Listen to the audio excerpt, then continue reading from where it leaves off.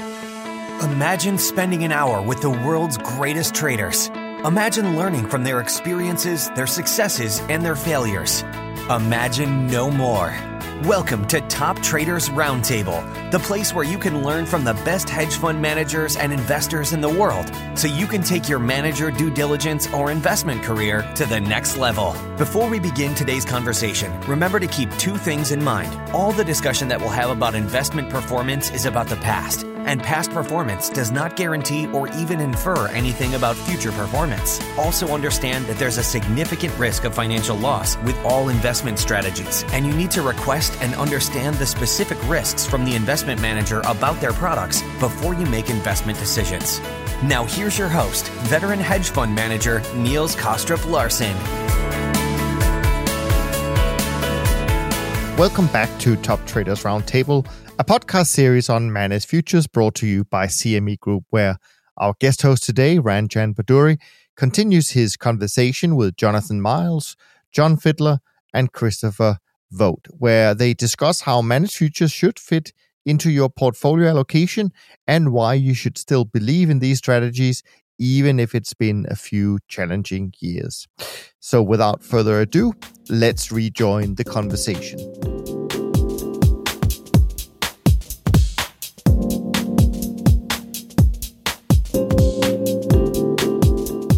So going back to some of what Jonathan stated about risk premia and alternative beta, and agreed there are cheaper ways to get trend following today, and that's had an impact on the entire managed futures fee structure, even including managers that are not doing trend following. And it's also forcing a lot of trend followers to adapt or be left behind, right? Like in terms of adapt, in terms of offering more competitive fees and increasing their products, suite of products, so new types of programs, or trying to explore via other techniques. But the short-term CTAs, mentioning about the alpha decay, is also a very interesting comment there, because that's lasted for, in some ways, the empirical evidence seems to suggest that short-term CTAs have a shorter lifespan than trend-following CTAs. And that the corollary of that is that it might be more challenging in identifying a quality short-term CTA. From an investment lens, are any of you looking at short-term CTAs? And if so, what are the kinds of things that you look for? That's a little granular for us in terms of what we do. We might look at them periodically, but we don't actively allocate to that level of granularity in the space. Yeah, I'd say currently we don't really either, because I think we're sort of in a similar situation to Jonathan, where we're building, a very, broad portfolio of betas and hopefully alphas across different asset classes. And, hedge funds are just a small piece, and then managed futures is even a smaller piece. And, at a given time, we may have an allocation to, depending on how you define short-term, one or two short-term CTAs, but it's not an area I focus on now. In a prior life, I allocated at a family office for about 10 years to managers, and I allocated to a lot of short-term CTAs. And I have to say, we almost never made money investing with them. And I think it was because of the alpha decay factor you're talking about. I can sort of count on one hand the number of, really good investment experiences I had with short-term CTAs. And I do think it's just a lot harder to get right. It's more susceptible to curve fitting. The barriers to entry for new guys because of transaction costs and speed of execution are much higher. I was talking to an equity manager yesterday, actually, who's launching a fund, and he's kind of a stock picker type guy, 3 to 6 month holds. And the point that he made was he thought that, beyond 3 to 6 months, machines were pretty good at picking winners because they had quarters and quarters and quarters of price data and financial data to look at, and that under about a week, machines were better at picking winners than people. And his view was, which I think is probably true, but his view was that in all assets, the sort of under 3 day period is kind of owned by, or holding period is sort of owned by the Citadels and the Renaissances and the Two Sigmas, and that those guys have a moat because of all this huge amount of technology spend and brain power that they have. So I think, for the vast majority of CTAs who do not have that budget and that scale, it's a really hard thing to make work. So it often goes in, you spoke about machine learning earlier, and I know there's a lot of talk about that. For us, those strategies kind of go in the too hard to evaluate pile for the most part. Got it. So we also touched upon fees with the, or the corollary of the alternative beta, and you mentioned 50 basis points one can get some trend following beta. How innovative or not, like in terms of the fees in general, and it doesn't have to be limited to managed futures, have you seen, the fee compression today as opposed to say 5 years ago or 3 years ago? Well, I think we've seen a lot of innovative fee structures just in the last few years, right? Not only are fees coming down, but people are trying to improve alignment of interest between the investors and the managers, right? Think about, I think, is it Texas Tech did the 1 or 30 approach. Alborn is sort of advocating that as well. But I've also, that didn't grow that widely. Managers were willing to do it for Alborn clients, but not other clients necessarily. And I've seen a few CTA managed account based managers create some more unique structures as well around sort of fee sharing across a portfolio of managers. So sort of more of a co-op approach, right? Sort of all these managers are in it together, and if they all do well, they get paid. But if they don't do well as a group, they don't get paid. So, it ultimately, they're like people are adding complexity to try to solve an issue of fees to being too high. And probably what will happen is we'll end up, eventually coming back to a more normalized plain vanilla approach, and fees will just be lower, right? So take away the complexity and everybody understands management fees and incentive fees. Let's just set it in such a way that people won't complain. Investors, will feel that it's fair, right? So that's just sort of my 2 cents. We'll see how it sort of plays out over time. Got it. That's interesting. And in terms of just going back to the portfolio construction, what are some of the techniques that you're using? And this is beyond managed futures, just in terms of are you doing like risk budgeting? Are you doing vol adjusted? How are you building your portfolios? So on the portfolio management side, we actually have a risk management asset allocation team here, and they do the asset allocation kind of work for us. We're on the side of deploying the strategies as those allocations are set. Again, going back to my comments about, I think it can be very challenging in managed futures. I particularly like a low management fee or zero management fee and a high performance fee. At my previous employer, we did some studies and looked at this, and the break on 2 and 20 versus 0 and 35. So 2% management fee, 20% performance, and a 0% management fee and a 35% is somewhere in the around 20%. So in other words, unless the manager is going to generate over 20%, you're better off in a 0 and 35 strategy, or 0 and 35 fee structure. So that's kind of where we see it. And as I mentioned before, we feel this trend has become very commoditized. There's a host of products, which I think some of them have already been mentioned today, that those fees have come down quite a bit in that space.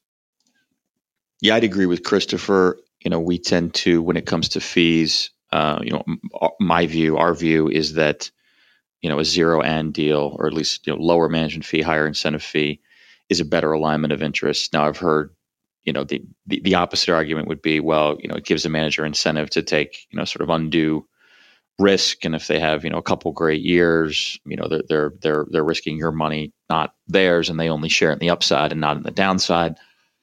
Maybe that's true, but I don't think there's many. Hopefully your due diligence process is going to be good enough to weed out people who are intellectually dishonest enough that that's the way they're thinking about the business. And luckily in managed futures, unlike in a lot of discretionary strategies, strategies are taking a constant risk level. It's not like they're going to, you don't have the same sort of maverick risk you might have in like a discretionary commodity fund or something. So we're big believers in focus on the incentive fees, and that better aligns interests.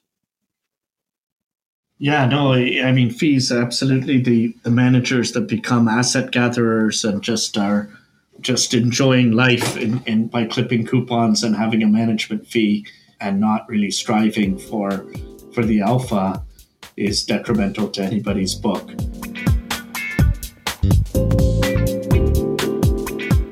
In terms of discretionary versus systematic for managers in general, behavioral bias was something that was touched upon much earlier in this podcast.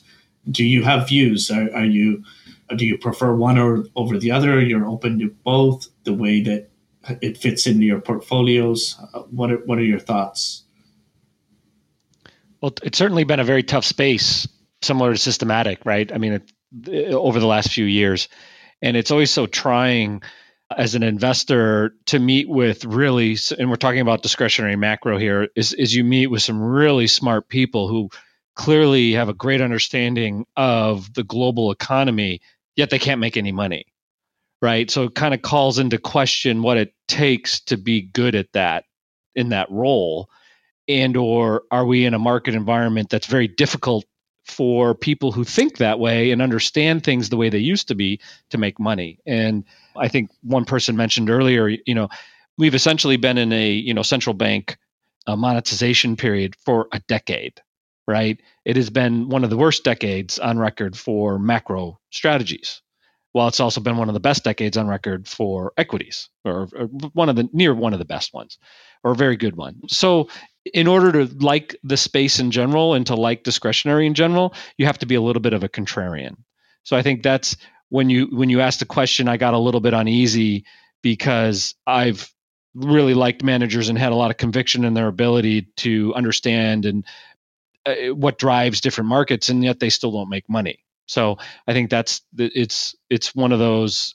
I might wait a little bit, though I do, before I allocate, though I do think if the central banks start shrinking their balance sheets, a lot of things should get back to the way we kind of understood them pre-2010 and 11, right? So maybe pre-2008. But so that's sort of where it's a little uncomfortable right now to make allocations into that space. I agree with those comments. I built a specific just macro portfolio at my former employer, and it was a blend of systematic as well as discretionary. And some of the famous, most intelligent people out there are running those portfolios. And I found the exercise to be one of the most frustrating things that I've ever done in my professional life. And I would only, and I would go further and say that I would only wish that effort on my worst enemy today. Insofar as, given the environment with very low vol, even though we have had some uptick in the past 14, 15 months, it's still a very low vol environment. It's still very affected by the movements of central banks. And I feel as if it's just, it's a lot of wind in the face of macro strategies as a result. As you mentioned, as liquidity comes out of the system and as we normalize, macro could become much more interesting. But until that time, I think it's going to be a lot of headwind for those strategies. Ranjan, you had asked me earlier about asset allocation. I'm not sure if it was discussed yet, but the role of alternatives in the portfolio. Can I talk a little bit about that? Please do. Yes. No, that's. I did ask about that. I'd love for you to comment on that, please. Sure. So I just have a couple comments to make. Is that I kind of say, like, what are alternatives, and I think that term alternatives is a historical construct, and I think it refers to private equity, hedge funds, managed futures, etc. But I don't really like that because of it. It's really, in my opinion, just a historical construct. I wrote a paper several years back now called "Hedge Funds Are Not an Asset Class: Institutional Implications for Institutional Portfolios." And in there, we talk about basically that many hedge fund strategies have betas, and they actually need to be placed into the categories, which is a construct we've incorporated here at the Philanthropies. So equity long short has equity beta in it typically and should be placed into an equity portfolio. Particularly when you run asset allocation, mean variance optimizations, it's important that you bucket in those categories. So I would say that alternatives are not long only equity and not long credit. And I would put private equity in that bucket insofar as it's a typically long strategy. So in terms of what are alternatives, I would actually say they're macro managed futures, maybe convertible ARB, maybe some fixed income relative value, maybe equity market neutral, maybe merger ARB, basically things that have low or no structural premium or betas attached to them. So I think reinsurance would be another one then under that definition. Exactly. Yeah. Or short sellers, things like that.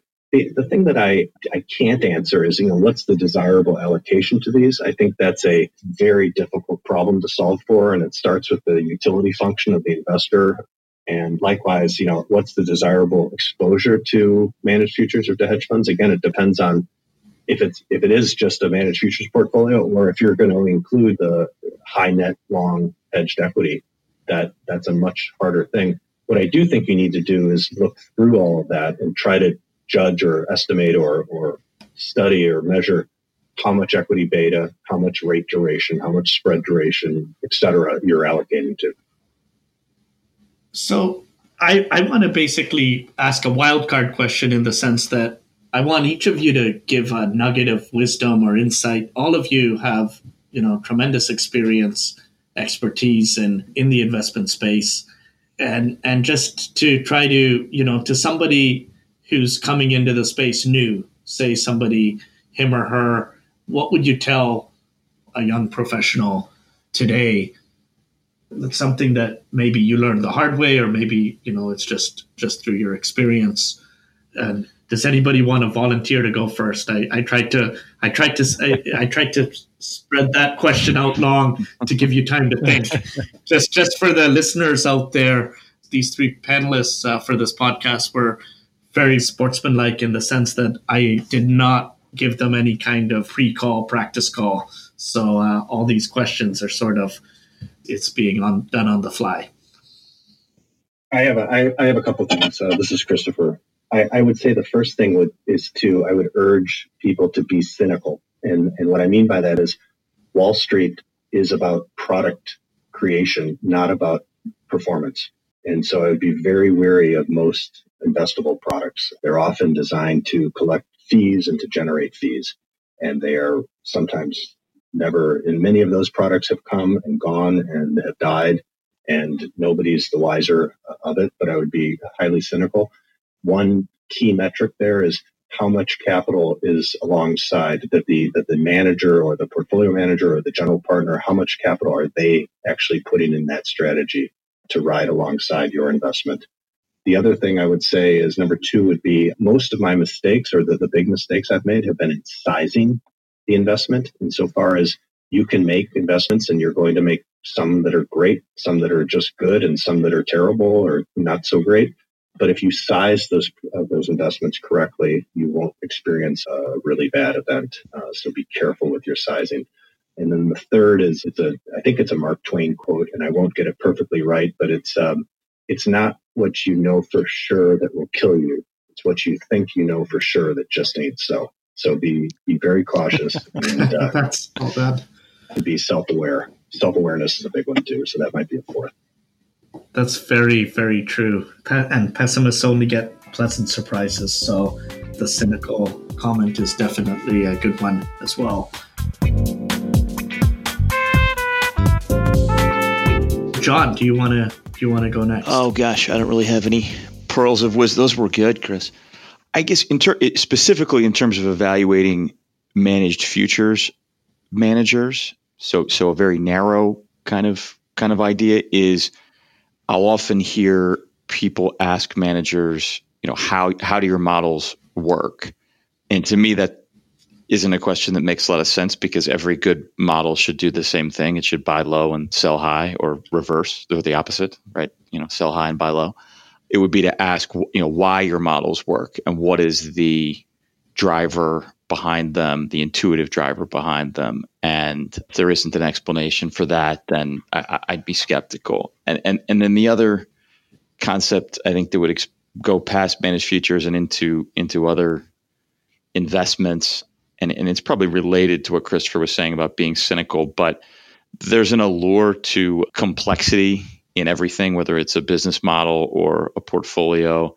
If you look at, some big macro fund and they have 40,000 line items, there's an automatic intelligence that's assumed when you see something that's really complex like that, or tends to be assumed.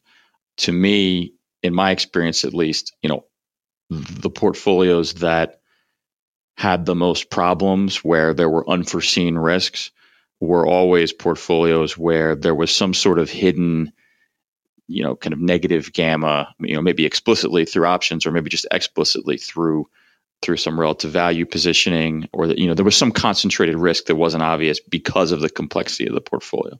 So, simplicity can be a good thing. I definitely think those are wise statements. So yeah, I mean, I've got a really high hurdle here to add something to both of those, because those are really good. The first thing that came to mind is sometimes the most important decision isn't necessarily a financial or investment one. And this is specifically when you're working with clients.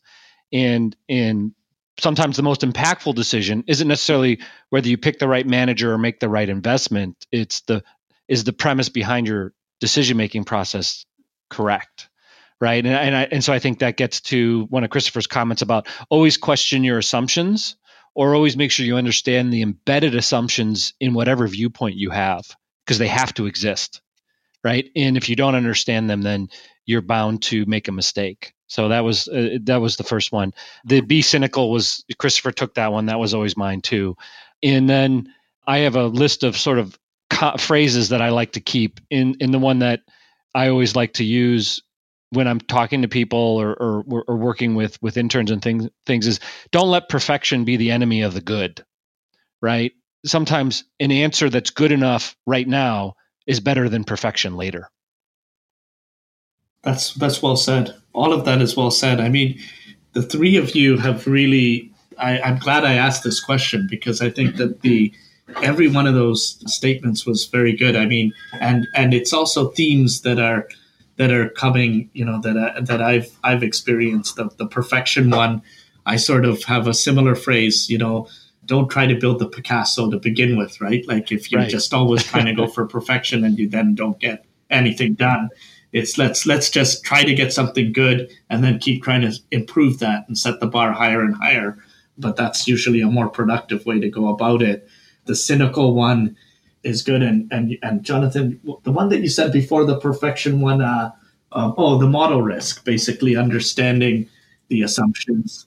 And that's tremendously, I think that's a risk. Model risk is something that's very much underestimated by a lot of folks. And so doing that, and it reminds me of what Richard Feynman, the late Richard Feynman, Nobel laureate and physicist, had stated, the American physicist, that the easiest person to fool is yourself.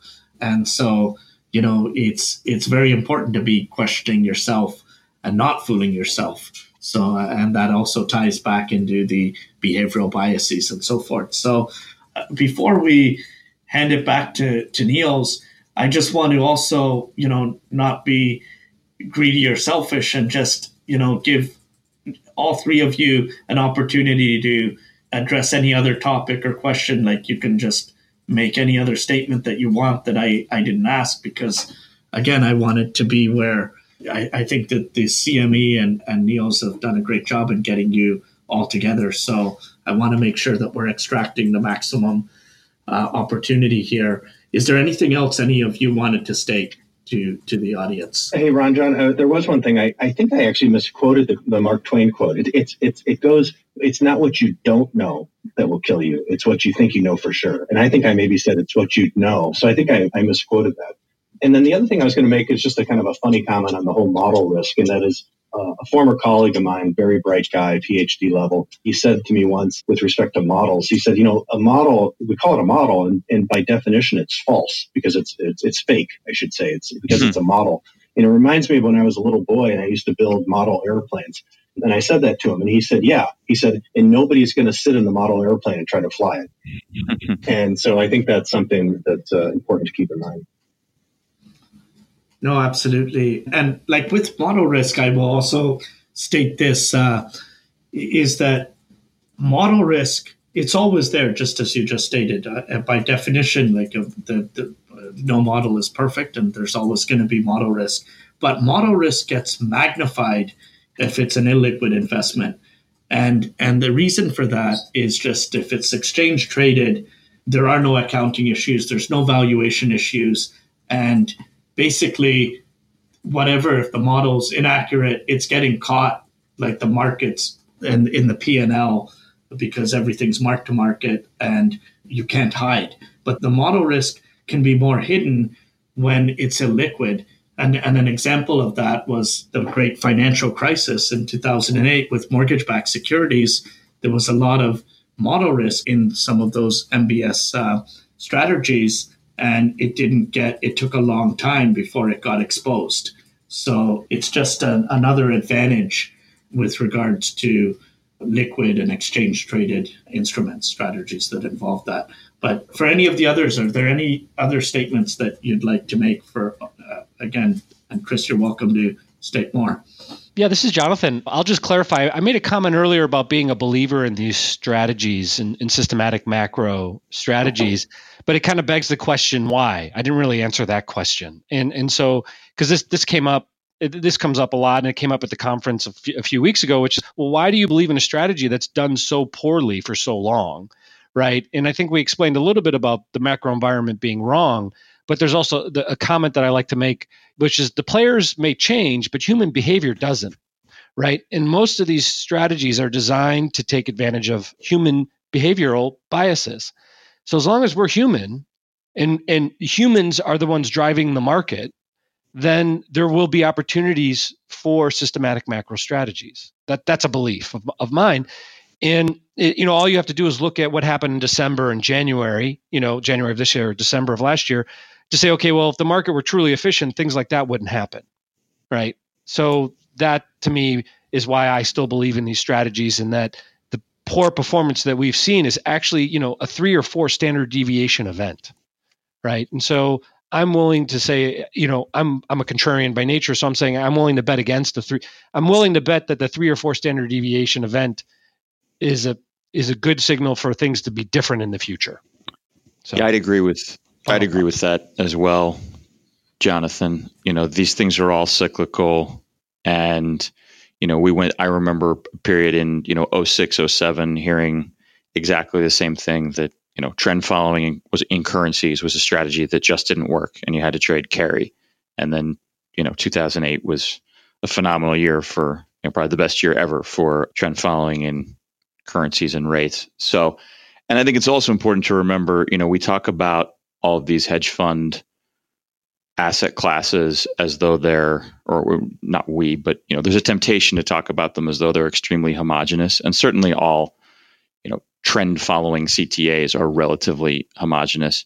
But within the managed future space, quantitative macro space, there's all types of strategies. There's the index, I don't think has made a new equity high since 2014, is that right? But there's plenty of managers within, not within that index necessarily, but within the space that have made money every year since 2014. So, manager selection and picking the right people and the right models is important and a big deal. So yeah, that would be my last comment.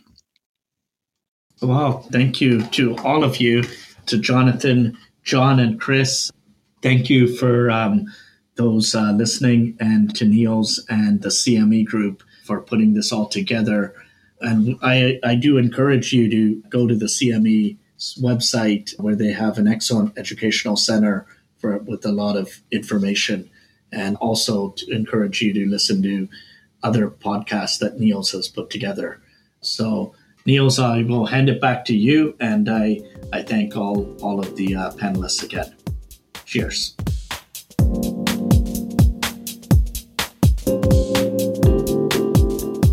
And there you have it. Thank you so much, Ranjan, Jonathan, Chris, and John, for a great and insightful conversation about alternative investments, why you should still believe in them, but also some of the challenges we have in this space at the moment. I hope you were able to take a lot of useful information from today's conversation onto your own investment journey.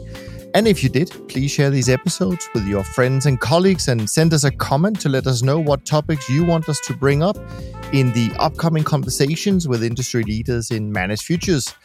From me, Niels Karst Larsen, and our sponsor CME Group, thanks so much for listening, and I look forward to being back with you on the next episode of Top Traders Roundtable.